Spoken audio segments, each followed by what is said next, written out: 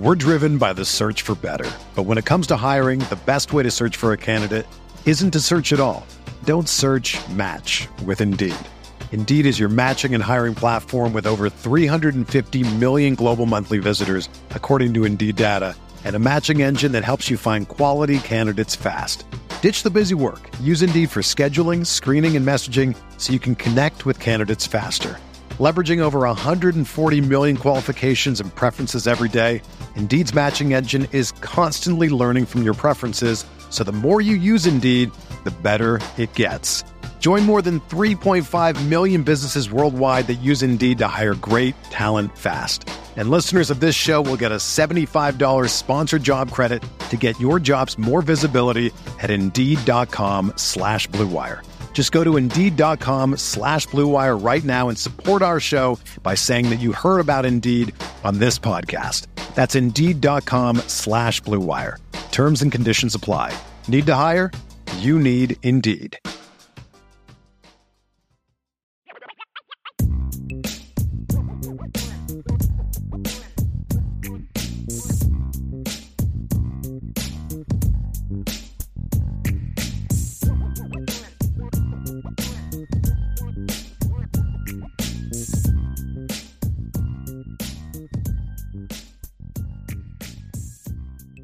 Welcome back to another edition of the Irish Breakdown podcast. My name is Brian Driscoll. I'm the publisher here at Irish Breakdown, and I am going solo today.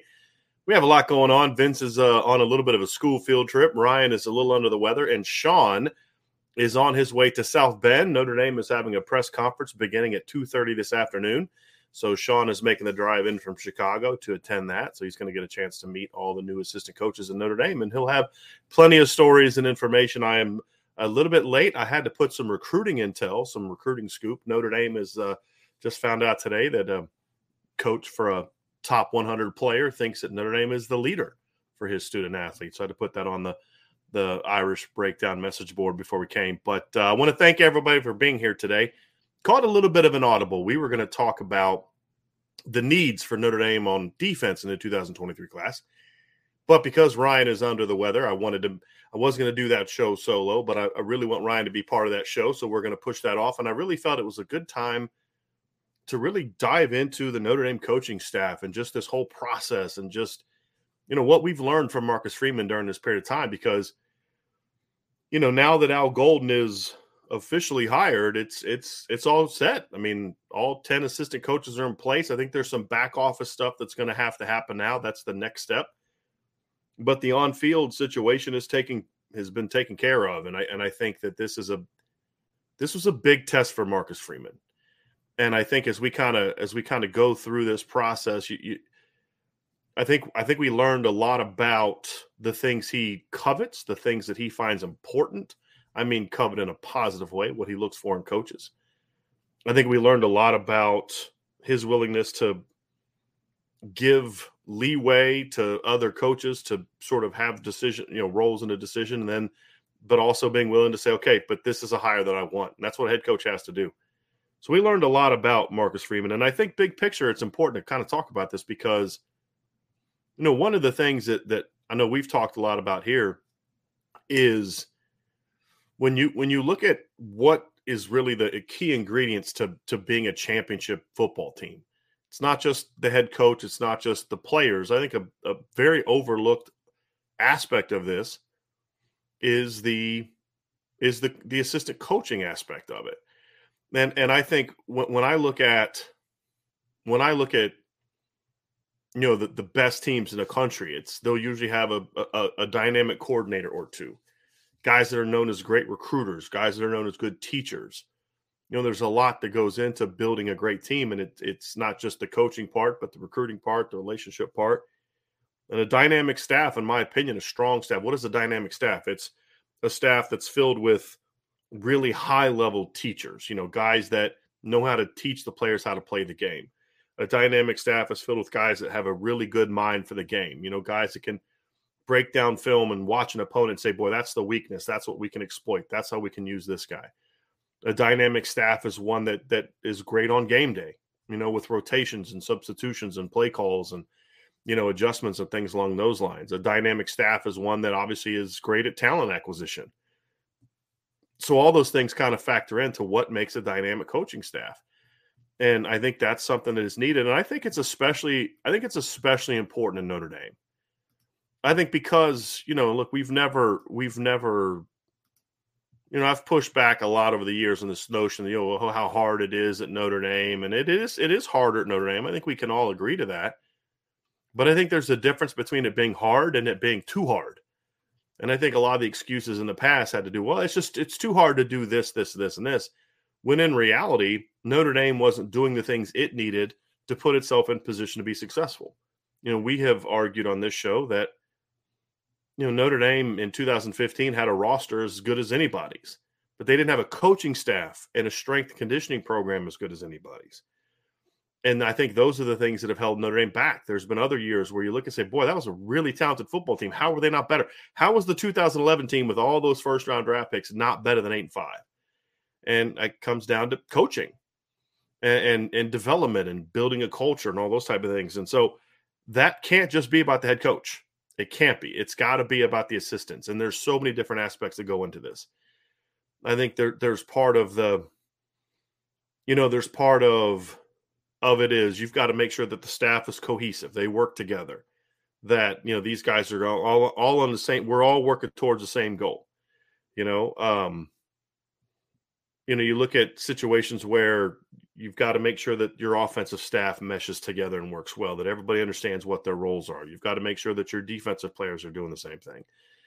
And I think when you look at it, this has to be a situation for Notre Dame that they can't afford to not have these things. They can't afford to not have the dynamic coaching staff. They can't afford to not have guys that are grinders on the recruiting trail. They can't afford to not have a lot of the things that honestly this staff just hasn't had in recent years.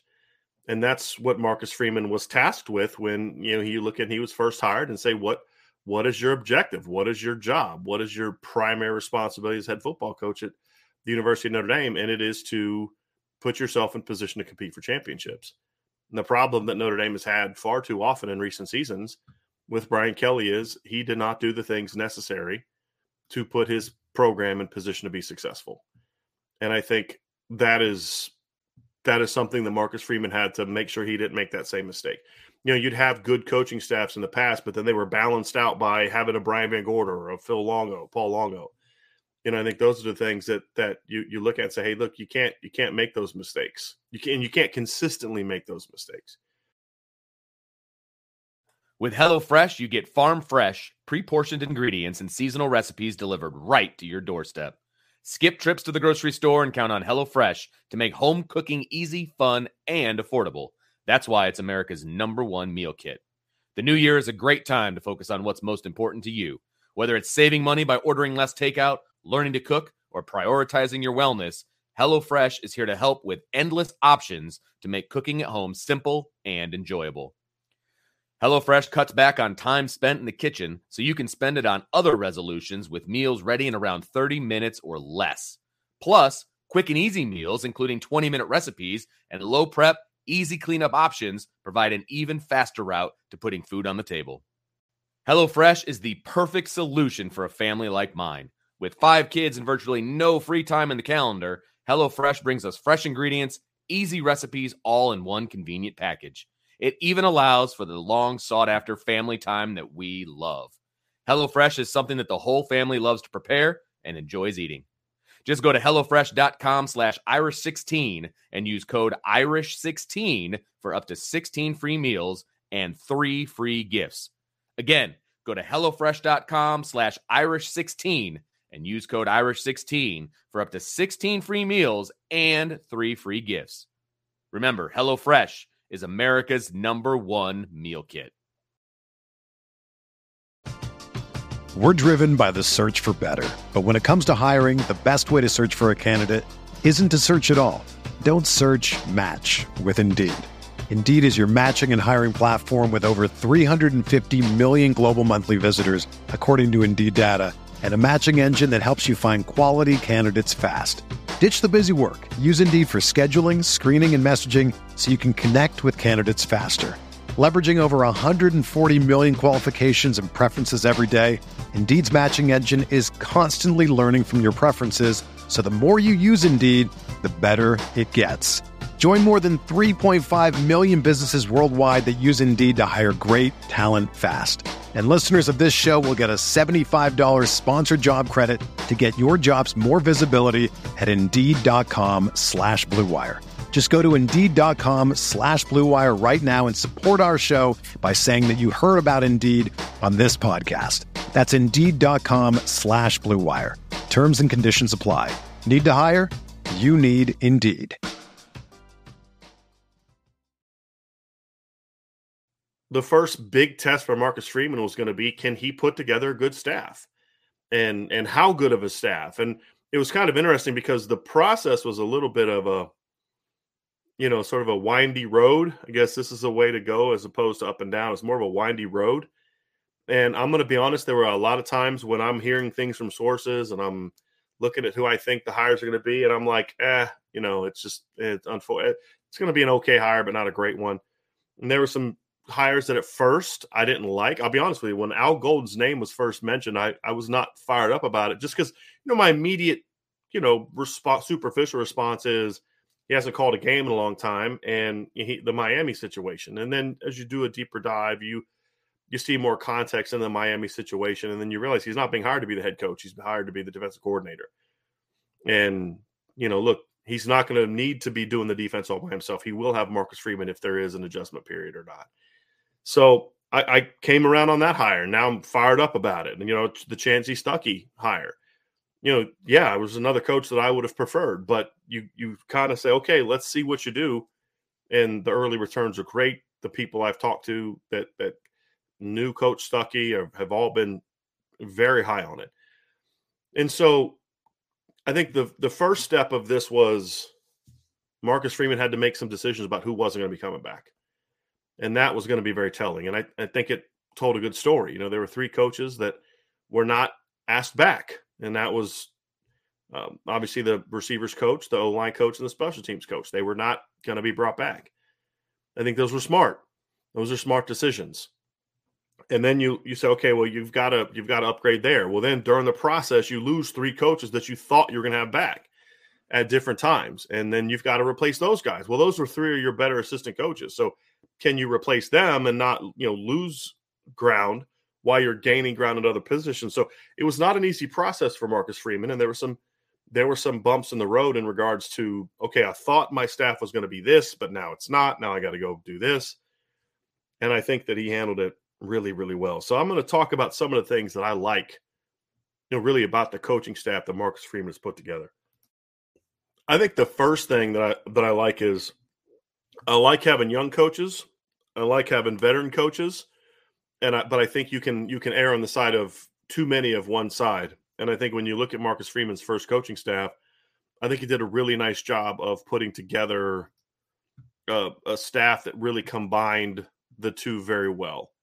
I think he did a nice job of bringing in some younger, sort of more energetic, is the perception that you see, guys that maybe came up in a different era with different schemes and different thoughts and different ways of doing things. You have a 29-year-old offensive coordinator, your receivers coach is 38, and I believe your tight ends coach is in his 30s. You look at your defensive line coach is 37. Your corners coach is in his mid-30s. Your safeties coach is in his 20s. Your special teams coach is in his 30s. So some young coaches. But then that's balanced out on both sides of the ball with you go hire Harry Hiestand, who's 60 years old, early 60s. Then you hire Deland McCullough, who's in his like mid 40s, mid to late 40s. Defensively, you bring in Al Golden as a 52-year-old who has got a lot of head coaching experience. And that was an aspect to me that, we thought was important. I mean, having a coach on staff that has some of that head coaching experience that you can kind of lean on and say, hey, what worked for you? What didn't work for you? How did you handle this situation? Because the coach can tell you, here's how I handled it, and I didn't handle it right. And you can learn from it that way as well. And I think that was really important to have that kind of coach. I think he also hired big names. I think that big names matter, assuming those coaches can coach. you got to hire guys that can coach. And I'm a big believer that I don't care what your name is. If you've got the chops, you got the chops. But I think we'd be naive if we didn't also say, but there's merit to having a guy that's got the chops who also comes with a big reputation. That's going to have a big impact on your current team. It's going to have a big impact on recruiting. And we've already seen that with Harry Hiestand on the offensive line. I think we're going to see that with Dylan McCullough at running backs, the running backs coach.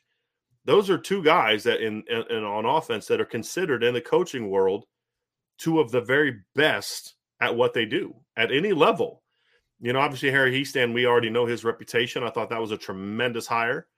I thought that, Coach McCullough spent 3 years with the Chiefs. They hired him away from USC, was part of 2 Super Bowls, won a Super Bowl. The Giants came calling. Other NFL teams are going to come calling. Other colleges are going to come calling. So I thought that was important. Al Golden, obviously, is a big name. He's had a lot of success. Obviously, just came off of a Super Bowl appearance with the Bengals. And then Al Washington's another one. I mean, Al Washington, a year ago was considered a rising star in the coaching world. Turned down a defensive coordinator job at Tennessee, according to reports. Well, Ohio State's defense stinks this year, and it kind of takes some of the shine off of him, even though I don't think he all of a sudden stopped knowing how to coach. He didn't forget how to coach, right? I mean, sometimes, as we learned with Mike Elston, if you're on a staff that's not coordinated well and you don't call things well and it's not organized well, it doesn't really matter how good of an assistant coach you are, you're going to have some struggles.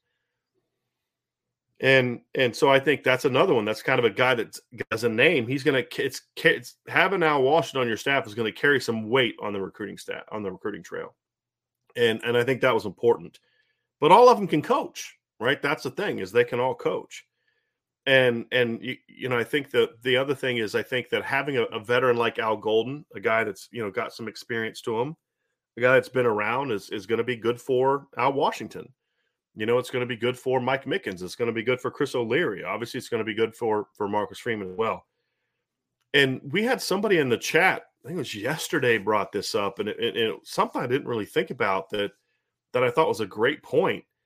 And it was to me, it was you kind of looking at it like, look, Al Golden was a head football coach for 10 years. He was a head coach for 5 years at the University of Miami. This is a guy that's been an off defensive coordinator long time ago. I mean, back when Marcus Freeman was still a high school player and then into his early career at Ohio State. And the fact that Marcus Freeman, number one, was willing to go hire a coach that had that kind of name and reputation to replace him, right? Al Golden is gonna come in and have some strong ideas on things. You would hope that he does anyway. You wouldn't want to hire a defensive coordinator that doesn't have strong ideas and strong opinions on things. But then you go into a situation and say, okay, but that not all coaches are willing to do that. We kind of saw that a little bit with Brian Kelly, where he was not always willing to, bring in people that might challenge him or people that might, have some strong opinions on things. He wasn't always willing to do that. And you look at a situation where then what does it say about Al Golden that he took that job? I think that's a part of it too. And I think that part of the dynamic to me impressed me, that both of those coaches were willing to kind of go into that situation and work in that kind of situation. And I think that dynamic is going to be impressive, because the one thing about Al Golden that is very true, and I saw this firsthand and I experienced this because he was coaching in the state of Virginia around the same time I was coaching in the state of Virginia. And I had a chance to kind of bump into him a lot on the recruiting trail. Is, this is a guy that has a reputation as a very strong recruiter. And you put him on a coaching staff with Al Washington, with Marcus Freeman, hopefully Mike Mickens and Chris O'Leary can continue to ascend and prove to be dynamic recruiters as well. You have the makings of a really special recruiting staff on defense.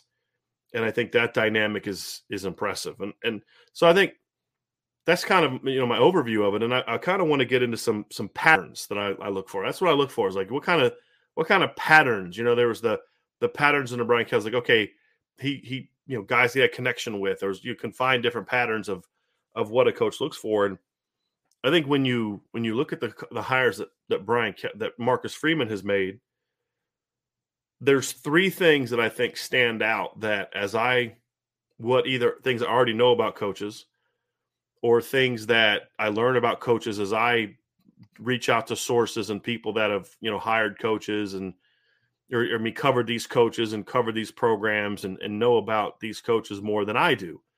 So you reach out to these people and you kind of find out, what are you hearing? What are they, what's the reputation? What do the players say about them? Those type of things. And just trying to learn as much as you can. And when you talk to people, you kind of say, what are the common themes that are told about these coaches as you're talking to different sources about them, and then look at it holistically from the entire staff and say, well, what are some things that that you see from a theme from the whole staff? And I think the first thing that stood out to me when you look at this staff, and you look at just kind of where Notre Dame is and what the reputations are, is each and every one of these guys, from Chancey Stuckey, even he's been a short period of time, Deland McCullough, Jared Parker, Harry Hiestand, Al Washington, Al Golden, and Brian Mason, that's the whole roster of coaches, is each one said these guys are good teachers of the game. They know how to teach their players how to play the game. You listen to, there's several videos of Al Golden and several videos of his players talking about, why they liked playing for him, is he was able to make complex things less complicated and they could go execute it at a higher level. That's really important. And that's a common theme. I mean, we know Harry Hiestand had it. I've heard it about Deland McCullough. I've heard it about all these coaches. And then you look at it and say, well, what's the next thing that stands out? I think the next thing that stands out is recruiting. You hear the only really question mark I had in recruiting of the hires was Coach Stuckey, because he just hasn't been doing it very long. Well, if you look at the intel that I just put on the board at the Irish Breakdown message board, premium message board, the intel I put out about a top player that now his head coach thinks that Notre Dame leads for, and it's a lot of it has to do with Chancey Stuckey. And so far he's done a great job, but the Notre Dame coach, Marcus Freeman, felt, and coaches at Notre Dame felt, that he would immediately make a splash in recruiting. Harry Hiestand, we know about. Deland McCullough is considered a great recruiter. Al Washington is considered a great recruiter. Brian Mason is someone who I've talked to a lot of people that have praised the job he does as a recruiter. And, of course, Al Golden was known to that. And as Marcus Freeman said, look, you want to come coach for me, you got to be a recruiter, I think he said dynamic recruiter. And so far he's done a good job of hiring exactly those kind of coaches. So I think that's very important because, we talk a lot about, it's harder at Notre Dame and Notre Dame can't do this and Notre Dame can't do that and all these different things that people complain about when it comes to Notre Dame. And look, if we all accept the premise that, yes, it's harder at Notre Dame, but it's not impossible at Notre Dame, then putting a staff together that's filled with dynamic recruiters and strong recruiters is exactly what you have to do to kind of balance out the fact that there are difficulties when it comes to Notre Dame and when it comes to putting it together an entire coaching staff. And so, to me, I look at it and I say, he's done exactly what you need to do at Notre Dame when it comes to recruiting. He's hired a coaching staff filled with really good recruiters. And I would argue that now guys like Mike Mickens have to really step up their game, because in the past he was one of their better recruiters. And now it's like, these other guys are going to come in there and grind too, buddy. You got to step it up. And I think that's great, because that kind of friendly rivalry, I think, is great in recruiting. Hey, man, Tommy Rees talked about that when Marcus Freeman was the defensive coordinator. Like, hey, look what he's doing. I got to up my game. And I think now you've got a roster of coaches full of this stuff. I think that's really important when it comes to talent acquisition. Is you have to have coaches that put in the work. You have to have coaches that are successful at it, coaches that know how to have what does it mean to be a recruiter? You have to have the personality to be successful. You have to, a track record can help. You have to be someone who can connect well with players in different ways. You have to be someone that's organized. You have to have a plan to make sure that you're on your whole board. You have to be good at talent evaluation. And then you have to close. Now, that's the part we don't know about yet, because this staff has not gone through a signing day. But those are the things that go into it, and so far the results have been pretty good, and they all have strong reputations. And there's the last piece that we've talked a little bit about, and that I think is important. I want to spend some time on it, and that is a common theme with all these coaches has been, I've heard this phrase: the players love him. And whether it's Harry Heastan or Dylan McCullough or Chancey Stuckey, all the coaches, Al Golden, Al Washington, players love him. I haven't heard one person say like, he doesn't push his players. He's just maybe not hard enough on him, not demanding. That's not the thing. The players love him. And I think that's a huge thing. We've praised Mike Elson for this in the past. This is something I think Marcus Freeman puts a lot of value in when he was a position coach. This is something that I think has to be a part of what Notre Dame is about. I think it should always be a part of what Notre Dame is about. But I think in today's era, it's incredibly important, even more than it's ever been. And the reason I say that is because of different rules that have been enacted in college football, rules that I don't think are good for the game. The no penalty transfer rule, just being able to leave whenever you want with no consequences. The NIL stuff and the Wild West manner in which it has been enacted. I think there's a lot of things that it's going to make it harder for it's going to kind of create a twofold problem. Number one, you're getting to a situation where it's going to be harder for Notre Dame to engage in talent acquisition in some of the ways that other schools are. I think not the NIL, but the transfer portal, the way that it's been done, does put Notre Dame at a disadvantage right now because they can't just go out and get Jahmyr Gibbs and guys like that because of the fact that it's way harder to get to Notre Dame as a transfer student than as a high school student. And the fact that as of now, I think Notre Dame is in a situation where it's just there's just a big sort of acquisition stream that they can't really partake in all that much. And I think that is, to me, it's a challenge. So Notre Dame is in a situation where if they lose a bunch of players, they can't just go out in the portal and replace them like a USC can, like an Alabama can. And so it's going to be imperative that Notre Dame maintain the players they have as much as they can. And if they are going to lose players, it's guys that they have they're okay losing because they're going to go replace them with the high school recruits because they're just making room for guys that can play. It's imperative that continue. And the reality is not every kid's going to be enticed to stay because he's playing. You can't play everybody. I do think there are things you can do. Play a deeper rotation. If you're playing 5-6 receivers a game, that's more guys are going to be happy than if you're playing 3 or 4 a game, right? Same with running backs. If you're only playing one running back's getting all the touches and the other 2 are just kind of coming in just to give them a breather, like Brian Kelly said 2 years ago about Chris Tyree. It just comes in to give Kyron Williams a breather. Those are things that are not going to help you. Are not going to help you keep players happy. It's just not the way that it works. And so, I think that you have to have a staff in place that thrives on building connections with players, on building relationships and bonds and trust with players. Because what I found in my experience of being a part of college football since 1997 as a player, then as a coach, as an analyst, back to being a coach, back to being an analyst, I found that players they're okay with you being hard on them.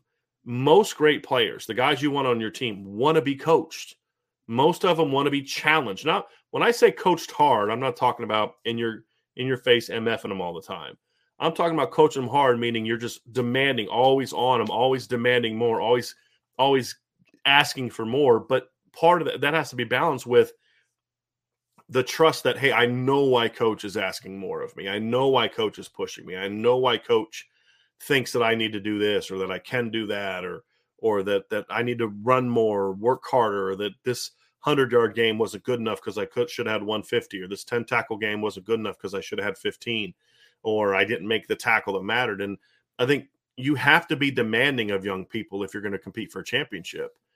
But if you're demanding and there's not a relationship behind it, then what you're going to find is there's not going to be a trust level there. If there's not a trust level there, then kids are going to leave.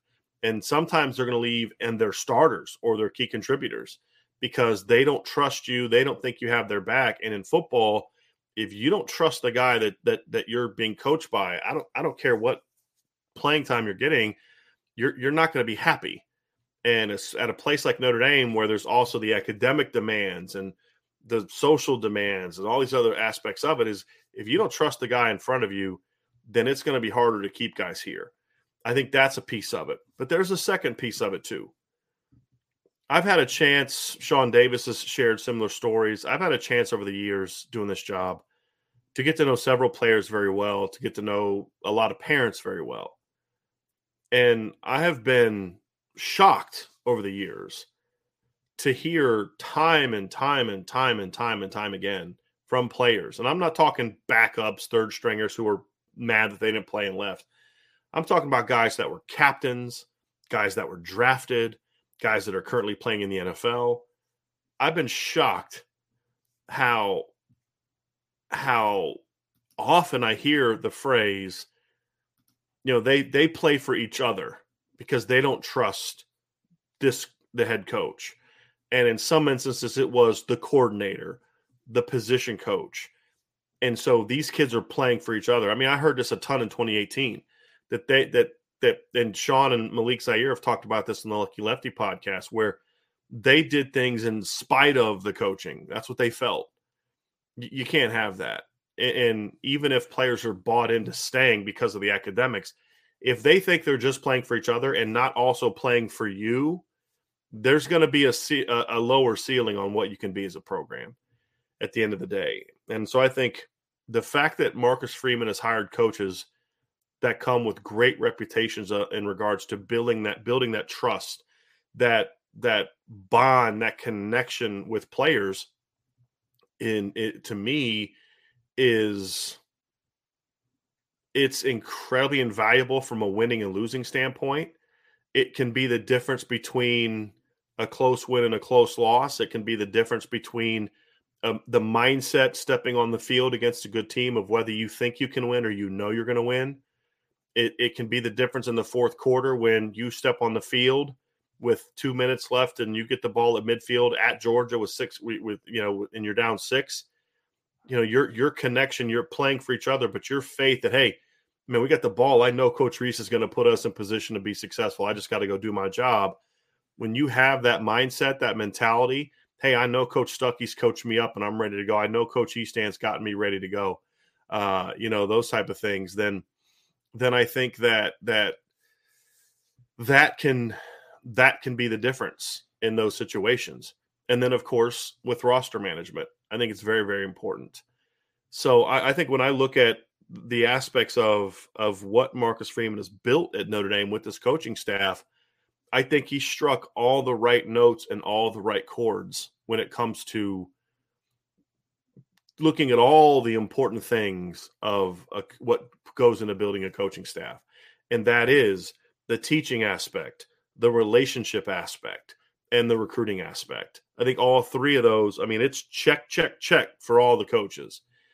And, I think that now we've got to get this group of coaches to sort of mesh together. That's going to, be what the next 5-6 months is going to be about, getting everybody on the same page and, working towards the same goals. But the potential is there. And I it would have been hard for, there's a, coach here, coach there I could get into. I'm not going to say names.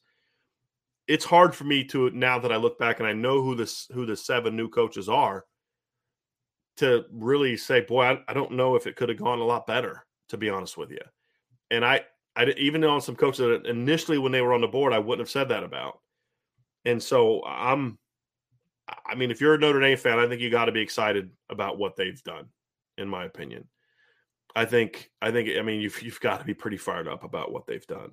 So I'm gonna dive into some questions here, but before I do, I got to give you all just a little bit of a heads up on kind of what the rest of this day is going to look like. Obviously, I'm going to have a little bit of a Q&A here. We'll talk about some of the questions that you all have, and we'll dive into some more things. But I hope you're all fired up about what Coach Freeman has done.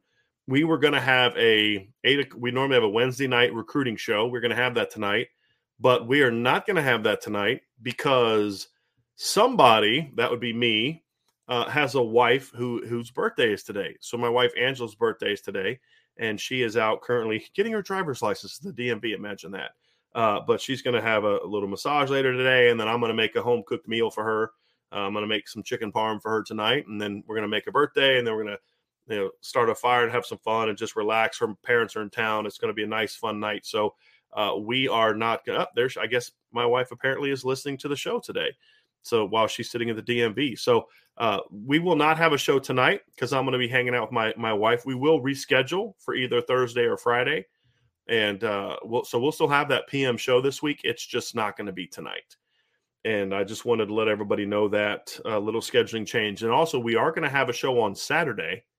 Sean Davis and I are actually going to talk about, we're going to look at now that the new coaches are on board. And, now that the coaches are on board, we're going to kind of look at the different coaches and get into sort of who has the toughest task, right? Which of these coaches, in our view, has the toughest task and the most important task when it comes to just the immediate need. So we're looking mostly at the 2022 season. And so we'll dive into that. Sean and I will dive into that, and it'll be fun. It'll be a lot of fun. So we're going to do that on Saturday. So we will have our normal Thursday, Friday show. We'll have our mailbag on Friday, and then that'll be our Saturday show. And then I'll let you guys know. That's why you need to make sure that you have hit the subscribe button and hit the subscribe button and make sure that you hit the notification bell so that when we do schedule that show, you will you will know that we're going out. So yes, Gideon Rosa would like to tell Angela, thank you to Angela for letting Bryant do this for us. Hey, I was not going to sit in the DMV with her. So I was like, well, she's at the DMV, so I'm going to be able to do a show today. So there you go. So here we go. Let's dive into some questions. We had some really good questions. And I think that it's just some good. I want to get some comments too, but we have a couple super chats here. Bronx ND fan would love to be in a barbershop with the entire coaching staff and Brian talking ball. I would too. I would love to be there. I don't see that happening anytime soon, but yes, I would love to be sitting around talking ball with the Notre Dame coaches and just picking their brains and just kind of seeing where they're all at. That would be a whole lot of fun. Bill Kostrom says, now that the staff is in place, thank you for the super chat, Bill. Thank you for the super chat too, Bronx ND fan. Now that the staff is in place, there will be subtle differences, but what are some glaring changes we will see in spring ball and fall camp that will make us smile? And one thing I didn't talk about too is I think there are two really strong off the field hires that Marcus Freeman has made already in Chris Watt and James Laurinaitis, which I think also is going to play a big role in this. And that's a mistake on my part to not mention them sooner, because that's a very, very important piece to this as well. The support staff in football today is so much more important than it was 15, 20, 10 years ago, but especially 15, 20, 30 years ago. And those were, I think, two very, very strong hires. And I think that's kind of the next step for Coach Freeman, is filling out that part of his staff is going to be important. But I think the one thing is just going to be energy. I think that's something I'm looking forward to, is the what I hear about the coaches, that being young doesn't mean you're going to be energetic. If you're a quiet personality, I don't care if you're 22 or 52, you're going to be a quiet personality.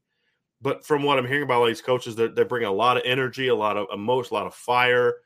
I think you're going to see, we've already heard from players about in the spring about how, Notre Dame was in a situation where, they're out there just getting a ton more reps and getting a ton more work in, and just there's not as much standing around. And I think that's important, because I could have a 15-minute shorter practice than you, but if my practice is very structured and we're going here to here to here to here to here, and we're moving and we're doing these things, and while we're doing special teams, this group's over here getting work in, and on this day when we're doing special teams, this other group's over here getting work in, I think I'm going to end up getting more reps in my practice than you will in yours, because we were so much more structured.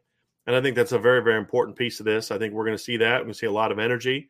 I'm hoping, Bill, that, when we get into fall, that manifests in how they play on Saturdays. I think it's a big thing. This Notre Dame team hasn't always been the most genuine swagger. They haven't always been the most confident team. I think they haven't been the most fiery team always. I think we saw a little bit of an uptick this year, a little bit in some areas. But I want to see a team that plays with a lot of fire, a team that plays with a lot of emotion, good, healthy, focused emotion. I'm not talking about emotional, but just playing with emotion. There's two different things. And so I think when I look at those type of things, Bill, I think those are the first things that we'll see. I think those are the first things that we'll notice when Notre Dame is out there. I think those are the reports we'll hear and those type of things. And I think the other thing too is, and I don't know how we're going to see this necessarily early on, but I think that when I look at, I just think there's a lot better teachers here. I think that's the biggest thing. I think we're going to see the offensive line, playing with force again, coming off and hitting people again. I think we're going to see receivers that know how to get off the line and are, know how to stack and lean and manipulate and have improved top ends and attack the football and all those type of things. I think we're going to see that. I think we're going to see a team that just overall is just a better coach football team. I think Tommy Rees gets a bad rap for some things that happened in 2021 that I think weren't on him, in my opinion. And I think if he had quality coaches at those positions, I think that the situation. I think the situation would have looked a lot different. And a good coordinator is only as good as his assistants. I mean, that's the reality. If I'm the quarterback's coach and offensive coordinator, I can't coach the offensive line. I can't coach the receivers and the running backs and the quarterbacks. I can only control what I can control. I think he's going to be surrounded by a much better staff top to bottom. I mean, John McNulty was a good football coach. Lance Taylor's a good football coach. But you all know my stance on the offensive line and receiver situations. And so, I think that to me is the things that I look for that I think we will see. I think we will see. So those are things I think, Bill, that we'll certainly get a chance to see right away. All right, let's get to a few more of these. So thank you for that, Bill. Terry Howie says there are two very good interviews with Al Golden on the Cincinnati Bengals YouTube channel.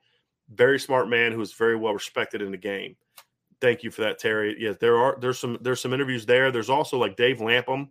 I think that's his name. He's a former Bengals player. He did an interview with Al Golden where he was talking. It's really good. And I would encourage you to look at some of the interviews that were done with the players at Cincinnati and when they were given their opinion about Al Golden. Bronx MD fan says the Golden hire is a textbook example of emotional intelligence. Only a confident leader would make this hire. BK would never be comfortable hiring someone with that resume. I want to be clear. BK has hired people with that resume, but it was never to run the side of the ball that he was on, right? Like, I mean, look at Brian Kelly made a great hire in Mike Elko. Brian Kelly made a great hire in Marcus Freeman.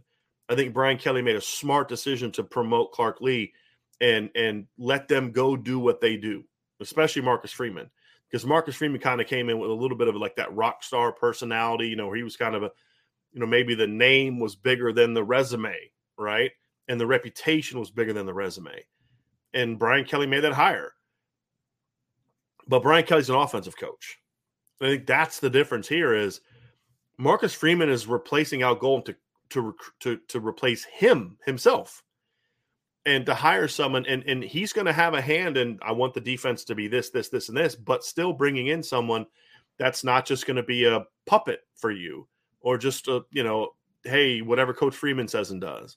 You want someone that you're going to have a relationship with that you can give input to, but you want to bring in someone, if you're a smart coach, you want to bring in someone that also is going to have some strong ideas and some strong personalities and willing to say to you, hey, coach, I hear what you're saying, but I think there's a better way.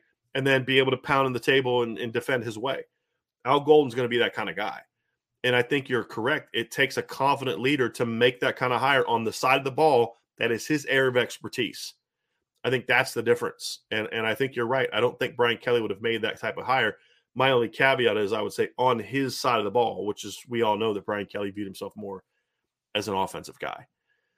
Truman Dumel, this is I didn't talk about this during the show because I saw your question and I thought this was a really good point that I wanted to get to. Truman says, talking about what Hiestand, McCullough, Golden having NFL pedigrees means to our coaching staff. So it's not just that, though. I would even go further. I think Hiestand, McCullough, Golden have it, but I think we also look at Chancey Stuckey having played in the NFL somewhat recently. And I think those are some important positions, especially the defensive coordinator and the offensive line coach. Those are important positions. And I think what this helps you with, Truman, is number one, I think in the NFL, you have to have we've talked about this yesterday, you have to have a little bit of versatility, multiplicity in how you attack, because the Tennessee Titans are going to do things a whole lot different than the Kansas City Chiefs, right? And so you have to be able to adjust and adapt, and I think that's important for a guy like Al Golden.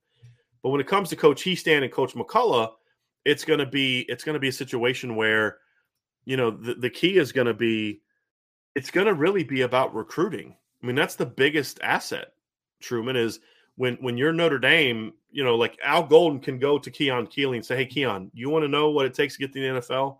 Hey, I just was a linebackers coach. I was in the NFL for the last 6 years. I know what we look for. I know the traits we look for. I know when NFL teams value and covet when they're going to the draft process. And I know I know what we looked for, and I know how to get you there. And Coach Washington can get you there, and I can get you there. You know, Harry Hiestand, hey, look at what the success I've had, not only developing guys for the NFL, but why have I had that success? Because I coach in the NFL. I coach in a Super Bowl. Notre Dame has 3 assistant coaches that have coached in a Super Bowl. Harry Hiestand with the Bears back in, 06, 07, somewhere around there. Dylan McCullough has a Super Bowl championship ring, and he coached in another Super Bowl. And now Al Golden has a Super Bowl appearance. So they can say, hey, look, I've been in the pinnacle of that profession. I know what it takes to get there. I know what we look for. I know how to teach it, and I know how to coach it. And so I think from a recruiting standpoint, that is a huge, huge plus for Notre Dame to have multiple coaches that can say, hey, look, I know how to do this. I know how to get you there. I know how to coach and do whatever the case may be to get you where you need to get to. So that's a great question, Truman. And I think that is something that is going to be a major asset. And it's actually fewer NFL coaches now than it was before, because before you also had McNulty was part of that deal too, on offense anyway. So and I forgot, Tommy Rees coached in the NFL. Tommy Rees coached with the Chargers for a year as well. So so that's another coach that has NFL experience. So I think those kind of things certainly help. Andres Nito, I'm pumped to watch this group get started this spring. How do you think this coaching staff assembly compares to BK's past coaching staff builds? I don't think it's fair comparing BK's to Marcus Freeman's first staff. I think that's a fair thing to say, Andres. I think because when you look at Brian Kelly was stepping into a situation where he was replacing a failed coach, essentially. And Notre Dame's, there's a lot of things that was going to make it harder to build the right kind of staff then than there is now. I think that's a fair thing to point out. So we were actually talking about this on the message board, Irish Breakdown message board, and it was, what would people consider the best coaching staff in Notre Dame? And I personally felt like the best coaching staff that Brian Kelly ever had was that 2017 coaching staff, because you had Chip Long at OC. I thought Chip did a good job. You had Tommy Rees as your quarterback's coach. You had Harry Hiestand as your O-line coach. And this is kind of where it wasn't as good. But you had Autry Denson as your running backs coach. You had Dale Alexander as your receivers coach. Then on defense, I thought that was an excellent staff for the most part. I thought you had Mike Elson at defensive line. You had Mike Elko coaching linebackers. Clark Lee coaching linebackers. You had Todd Light coaching corners. You had Mike Elko coaching safeties. And I thought that was a really, really good class. Plus, you had Matt Balis. And the whole thing I haven't talked at all about the show, that's a mistake on my part.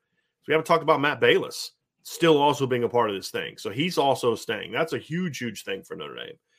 And so you look at it and you say, okay, that was the best Brian Kelly coaching staff. And the reason I say that is because you had 2 good coordinators. The thing is now, as you look at that 2017 staff, at the time Chip Long came to Notre Dame, he had 1 year as a coordinator under his belt, and that was at Memphis. Tommy Rees has now 2 years of being a coordinator under his belt at Notre Dame. Running backs coach, huge upgrade with Dylan McCullough over Autry Denson. Wide receivers coach, I think Chancey Stuckey is definitely an upgrade over Dale Alexander. The only question is going to be how much of one. Harry Hiestand, obviously a wash. Tommy Rees, quarterbacks coach, that's a wash. Defensively, D-line, Al Washington and Mike Elston. I think at the time, Coach Elston Coach Elson's second stint as the defensive line coach was better than his first stint. And the first stint was good too, but his second stint was better, and that was his first year of it. And I thought, so I think that's, to me, about a wash. I think when you look at linebackers, Clark Lea and Al Golden, I would give the edge to Al Golden just from experience and obviously coaching at the highest level. But I think Clark Lea was a good linebackers coach. I think he was a better coordinator than he was necessarily a linebackers coach. But he's still a good linebackers coach. It's just of two really good linebacker coaches, who do I think is better? I think I would give it to Al Golden. Now, what we don't know is if he's going to be as good of a coordinator as Clark Lea was starting in 2018. And I don't know if Al Golden, like from a coordinator standpoint, I got to give the edge to Mike Elko because I could pop in film and evaluate the job Mike Elko did. I can't do that with Al Golden. It would have to be me sort of taking a leap of faith to do that, and that's really where it comes from. And you guys know me. I like evidence, right? Like I like data. I like to be able to pop in film and say, this is why I think Mike Elko was the great hire. I did that with Marcus Freeman last year. This is why I think Marcus Freeman's a great hire. Why? Was it about this? Is about no? It's because I popped in the film and I said, boy, that's a really well coached defense. And I just can't do that with Coach Golden because he hasn't been a defensive coordinator since 2005. I will say, however, with Coach Golden, my stance on him is very similar to my stance on Clark Lea going into 2018. I advocated for Coach Lea being promoted to a defensive coordinator in 2018. And my thought was, obviously, there's going to be continuity. I like continuity, but it's not the end all be all. It was, I think if you got the chops, you got the chops. And what I knew of Clark Lea, I thought he had the chops. And so there's that same leap of faith with Al Golden that I took with Clark Lea. That worked out, but I can't compare Al Golden to Marcus Freeman and Mike Elko because I just don't have film to look at and say, hey, here's what I see from him. So obviously you'd have to, by default, give the edge to Mike Elko, who I thought was a really darn good defensive coordinator and is proven to be a really darn good defensive coordinator. Secondary-wise, I think safeties coach, again, Elko was the safeties coach, so it's kind of hard to hold Chris O'Leary at the age of 26, 27 up to that standard. Cornerbacks coach, Todd Light versus Mike Mickens. I'd probably give the edge to Mike Mickens slightly. But, I think Todd Light was a pretty decent corners coach. I just think his issue was more on the recruiting trail. I think you have to give the edge now to Matt Balis from a strength conditioning standpoint from Matt Balis in 2017, because in Matt Balis 2017, he was still pushing to overcome sort of what happened before, where now, he's in year, 6, right? 17, 18, 19, 20, 21, 22, so year 6. So he's got 6 years of this sucker rolling. And so I think that the strength conditioning aspect of it, I think you have to give, and you have to like where they're at now compared to where they were then. So I think as long as you accept my premise of 2017 being the best coaching staff that he had, I think it's advantage. I think it's advantage this current staff based on what we know of all the coaches. Get a few more questions here before we get out of here. Ed says, I just don't know if the coordinators are going to have elite game planning. Tommy Rees seems smart, but he hasn't yet proven it. Al was a good DC 15 years ago. Is he still? That kind of gets back to my point. But look, being a coordinator isn't something you just forget how to do, right? Like Clark Lea, like I said, Clark Lea had never been a coordinator when he got hired and promoted for that job. If you got the chops, you got the chops. And we'll find out if Al Golden has that. I don't know the answer to that. Look, I'm excited about what the staff can be, but I'm not going to sit here and tell you all, hey, look, y'all, don't worry about it. Trust me, Al Golden's going to be phenomenal. I don't know. I'm optimistic, but I don't know, right? And so we always have to, the way we do it here is we're always going to give you our honest opinion, but we're not homers. This isn't a homer site. We're, yeah. Don't worry. He's going to be phenomenal. I don't know if he's going to be phenomenal. I'm optimistic. I think there's a lot of encouraging signs, but I don't know. The whole Tommy Rees hasn't proven it yet thing, part of me wonders if part of the thing that we're seeing here with Tommy Rees, because I see Tommy Rees catch a lot of flack in social media. I see a lot of flack social media is what it is. But I see a lot of flack about last season and different aspects. He hasn't proven this, that, the other thing. And I guess I just see it differently, because I think how you evaluate a coordinator is, what's he doing on the job he's asked to do? And I mean, there was plenty of times last year where you say, boy, how, as a coordinator, like, what do you do when you can't run the ball? What do you do when your offensive line can't pass protect more than 2 seconds? Like, what's the thing on your call sheet you go to at that point in time? And that's the thing that kind of frustrates me a little bit is I think that people are kind of putting on him maybe what some other people, like what some other people should be judged for. Tommy Rees isn't the person that hired Del Alexander. He's not the person that hired Jeff Quinn. And I think as we saw, I think if Tommy Rees puts his foot down and says, I don't want these guys to leave, and Marcus Freeman says, I don't care, they're leaving, one of two things is going to happen.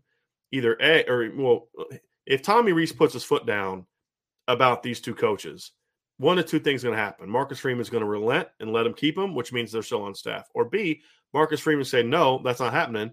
And then Tommy Rees gets mad, picks up his stuff, and leaves. Right? That's what he would have done. The fact that Tommy Rees is still here and they're not here tells you to a degree that Tommy Rees is on board with that decision. Why would that be if it wasn't for the fact that he knew that they need to be better at those positions? And I think that they are better. They're going to be a lot better at those positions. So I think Tommy Rees was a much better game planner and play caller than people give him credit for. We've talked about this in the bowl game. Are there some calls that I would have liked to seen differently? Listen, Notre Dame could have scored just as many points in the second half as did in the first half. And there's always going to be a time that you can look at and say, boy, I didn't like that call right there. I would hope that Tommy Rees is that way. Like, yeah, we scored 50 points, but man, I wish I could have that 1 second quarter call back. That's how great coaches are. I mean, that's how great competitors are. It's like, yeah, we won, but man, I wish I could have that one call back. Because the goal being the next time you play, you don't want to make that second quarter mistake. So I would imagine that Tommy Rees is going to have some of that, as all good coaches do. But, I mean, look, let's not forget he designed a play in the second half that got Lorenzo Styles open on a post route. The throw was long, and Lorenzo didn't lay out. I mean, that's not necessarily Tommy Rees. There were adjustments they made. Those adjustments didn't work because they couldn't run block. And Oklahoma State figured it out. Say, hey, look, they can't run the ball on us, so this is what we're going to do. So I actually thought he made some adjustments. It's just, again, he was coaching with one hand tied behind his back because he had a receivers coach that, couldn't teach kids how to get off a press, and he had an offensive line coach that couldn't teach run blocking all that effectively, especially this past year. So I think Tommy Rees is a lot more proven and a lot more effective this year than I think a lot of people give him credit for. I think the other problem with Tommy Rees is perception. I think I'd be curious. I'd be curious if some of you that are critical of Tommy Rees are deep down. It's more about you don't like how he got here. You didn't like the original hire and the premise behind it.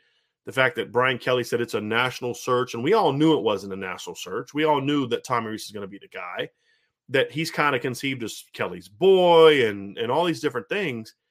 And that may all be true as far as what, Kelly's actions to get him here. At the time, I told you at the time, I didn't love the hire at the time. I thought there was a couple coaches that were better, including one who just won a national championship, that you could have gone and tried to get that would have been better for 2020.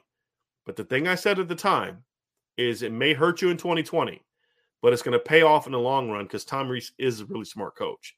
And I think we've started to see that manifest. Look, I'm not quite sure how it went down, but I can say with good confidence that coming out of the bye week, Tommy Rees was given a lot more authority to run the offense the way he wanted to run the offense. The final 6 games of the year, Notre Dame scored 40 points a game. The final 6 games of the year, Notre Dame averaged over 493 points per game. The final 6 games of the year, Notre Dame averaged 7.2 yards per play. All those rankings would have been top 10 if you put them out over the course of the year. Yes, the teams weren't as good, but Notre Dame did to those teams what you're supposed to do to teams when you are superior talent-wise and you coach better.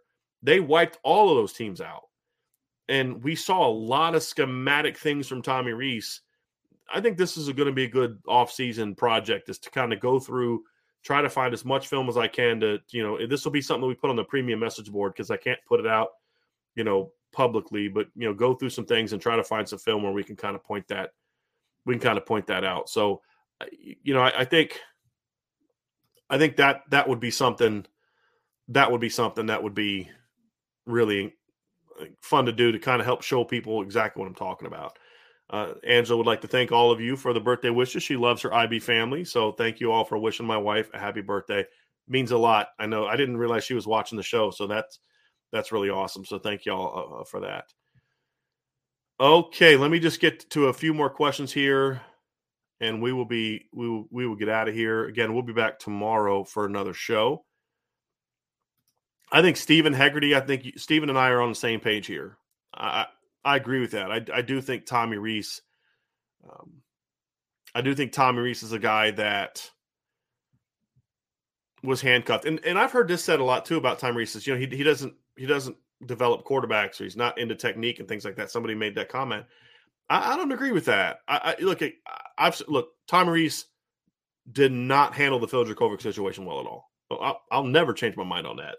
Tommy Rees could call me tomorrow. He won't, but Tommy Rees could call me tomorrow and explain to me the whole situation, and I'm going to tell him, I don't agree with you. You did not handle that well.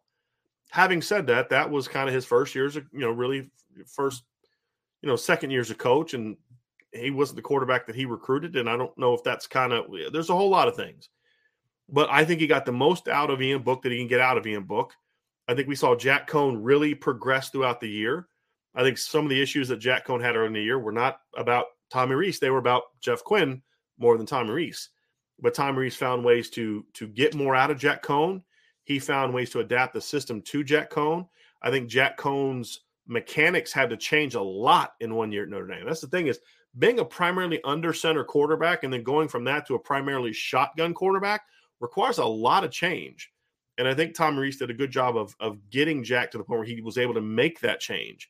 And Jack is now going to be a much more prepared NFL potential target because of the year he spent working with Tommy Rees in this offense. So again, he's not the receivers coach. He's not. He is the quarterback's coach. He can't go coach the receivers how to play. He can't go coach the offensive line on how to play. He has to coach the quarterbacks. And that's why you hire other good assistants. So I just feel like I feel like he, maybe it's because he's like the last sort of DNA of Brian Kelly. So there's just some harshness to him because of that I don't think should be there. I think we need to evaluate Brian Kelly for who Brian Kelly is. And to me, that's, we need to evaluate Tommy Rees for who Tommy Rees is, not for who Brian Kelly is. We need to evaluate Tommy Rees for the job he does, not because of, some feelings we may have about his coach. So I just wanted to address that because we've seen that kind of. Do we really have I don't know who that was, but he's blocked now. Let me see here. Get down a few more of these questions. All right, timeout. Tommy says Notre Dame has a recruiting coordinator. Would it repetitive to hire defensive and offensive recruiting coordinators, or are there advantages? Well, I don't think they have a recruiting coordinator yet. I don't think that move has been made official, but I do believe that if you're going to have like one main recruiting coordinator, I do think there are advantages to having a guy that specifically works with the offense and a guy that specifically works with the defense. As long as everybody's on the same page and kind of working together, I don't think that's a problem at all. I think that's not an issue at all. But I think I'd expand the recruiting staff in general. I would, instead of just Chad Bowden and Dre Brown, I'd have Chad running the whole thing. I'd have, a guy working with the offensive coaches, a guy with the defense coaches that all kind of report to Chad. And then I'd have, just a staff that's just their goal is to just reach out to kids and develop connections and do it, make sure the staff knows what they need to do. I think there's a lot of that could happen. And it's happening. That's something that Marcus Freeman is the one that got that coming at Notre Dame. That was part of the deal for him coming over, was to be able to bring Chad Bowden with him and expand the recruiting operation. So you're going to see that continue to expand under Marcus Freeman. There's no doubt in my mind. Alex Paulser says, do you think Buckner can beat Ohio State? May get lopsided. I don't understand. I mean, could it be a blowout? Sure, I guess. Notre Dame could blow Ohio State out. I mean, look, I don't understand why people think Ohio State's this juggernaut. Ohio State got their butt kicked twice last year, okay? They got their butt kicked by Oregon. That was not a 7-point game. They scored late. Oregon dominated that game from start to finish. The same Oregon team that got physically beat up by Utah, okay? Ohio State gave up over 40 points to Utah whose offense is mediocre, and they got their butt kicked by Michigan last year. Okay, this is not a great Ohio State team. It's a great Ohio State offense that will still be really, really good. But this is not your typical Ohio State 9 future first-round picks on their roster type of thing. Okay, so I don't understand why there's this thought that Notre Dame is just going to go into Columbus and get steamrolled. I don't know where that comes from. So can Tyler Buchner be part of beating Ohio State? Yeah, he can be part of beating Ohio State. He's just one guy. There's 21 other starters and a lot of other guys going to play. But can Tyler Buchner do that? Sure. I mean, let's not forget, Purdue curb stomped Ohio State not that long ago. Iowa curb stomped Ohio State not that long ago. Like I said, Ohio State got embarrassed last year by Michigan. They got outplayed for 60 minutes last year at home by Oregon. Look, if Michael Brewer from Virginia Tech, a year when he threw 18 touchdowns and 15 interceptions, can go into Ohio State and beat them 35-21 in a year that they won a national championship, yes, Tyler Buchner can beat them. So I just don't understand why, again, anything can happen in football, right? But I don't understand why there's the assumption that Notre Dame is going to go to Columbus and just get their butt kicked. Or that Ohio State's just they're not going to Tuscaloosa, right? That's a fact. That would be a little bit maybe a different story. The Ohio State's a good team. I'm not predicting Notre Dame's going to win that game, but that absolutely should be a good game. Brent Smith says people tend to dismiss Tyler Buchner's junior in high school. 24/7 Sports Composite ranked him as a 5-star recruit. We have our QB1, so now we have to wait and watch Reese go to work. Brent, I do think there's something to that. I do think it's not that people have dismissed it. It's just kind of like one of those things. It was a while ago, he did that. I mean, that was 2019. I mean, I'm not trying to get into a political conversation here because it's not meant to be that at all. But the COVID thing has kind of changed our world a little bit, right? The COVID thing has, and what I mean by that is, this has been a long 2 years, and so things that happened in 2019 seem a long time ago in our minds. And I think that's kind of what's happening to Tyler is, to your point, we do kind of forget that. Now, Tyler was not a composite 5-star recruit at the end of his career. He was when Notre Dame got him, at some point in time as a junior, but him not playing and then the camp thing that he didn't have a good camp is he got dropped. He ended up being number 71. But I had him as a 5-star as a junior. Now, again, because of the injury and because of not playing as a senior, I dropped that grade down to 4.5. I had him as a top 50 recruit. But you're correct. He's a very, very talented player. There's no doubt in my mind he can be effective. It's just how quickly can that happen? Corey Schmida says, I'm expecting dramatic improvement from the offensive line next season. Is it realistic to expect that by game one? Yeah, I would expect the line to be better by game one. Now, will it be in peak midseason form by game one? No. Will it be improved in game one? It should be. Absolutely should be. There's no question about it. There's no question about it.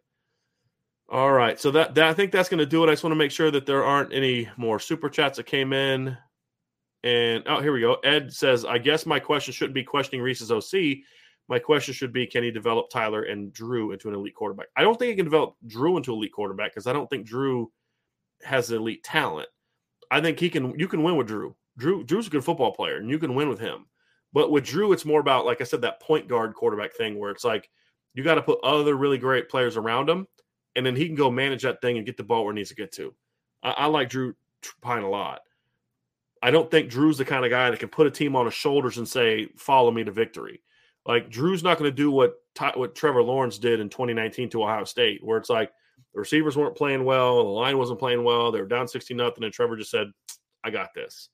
And went out, just made plays, running, big-time throws, and just put the team on his shoulders. That's not Drew. That's fine. That's not Drew. That's not Mac Jones either. Tyler is that kind of quarterback.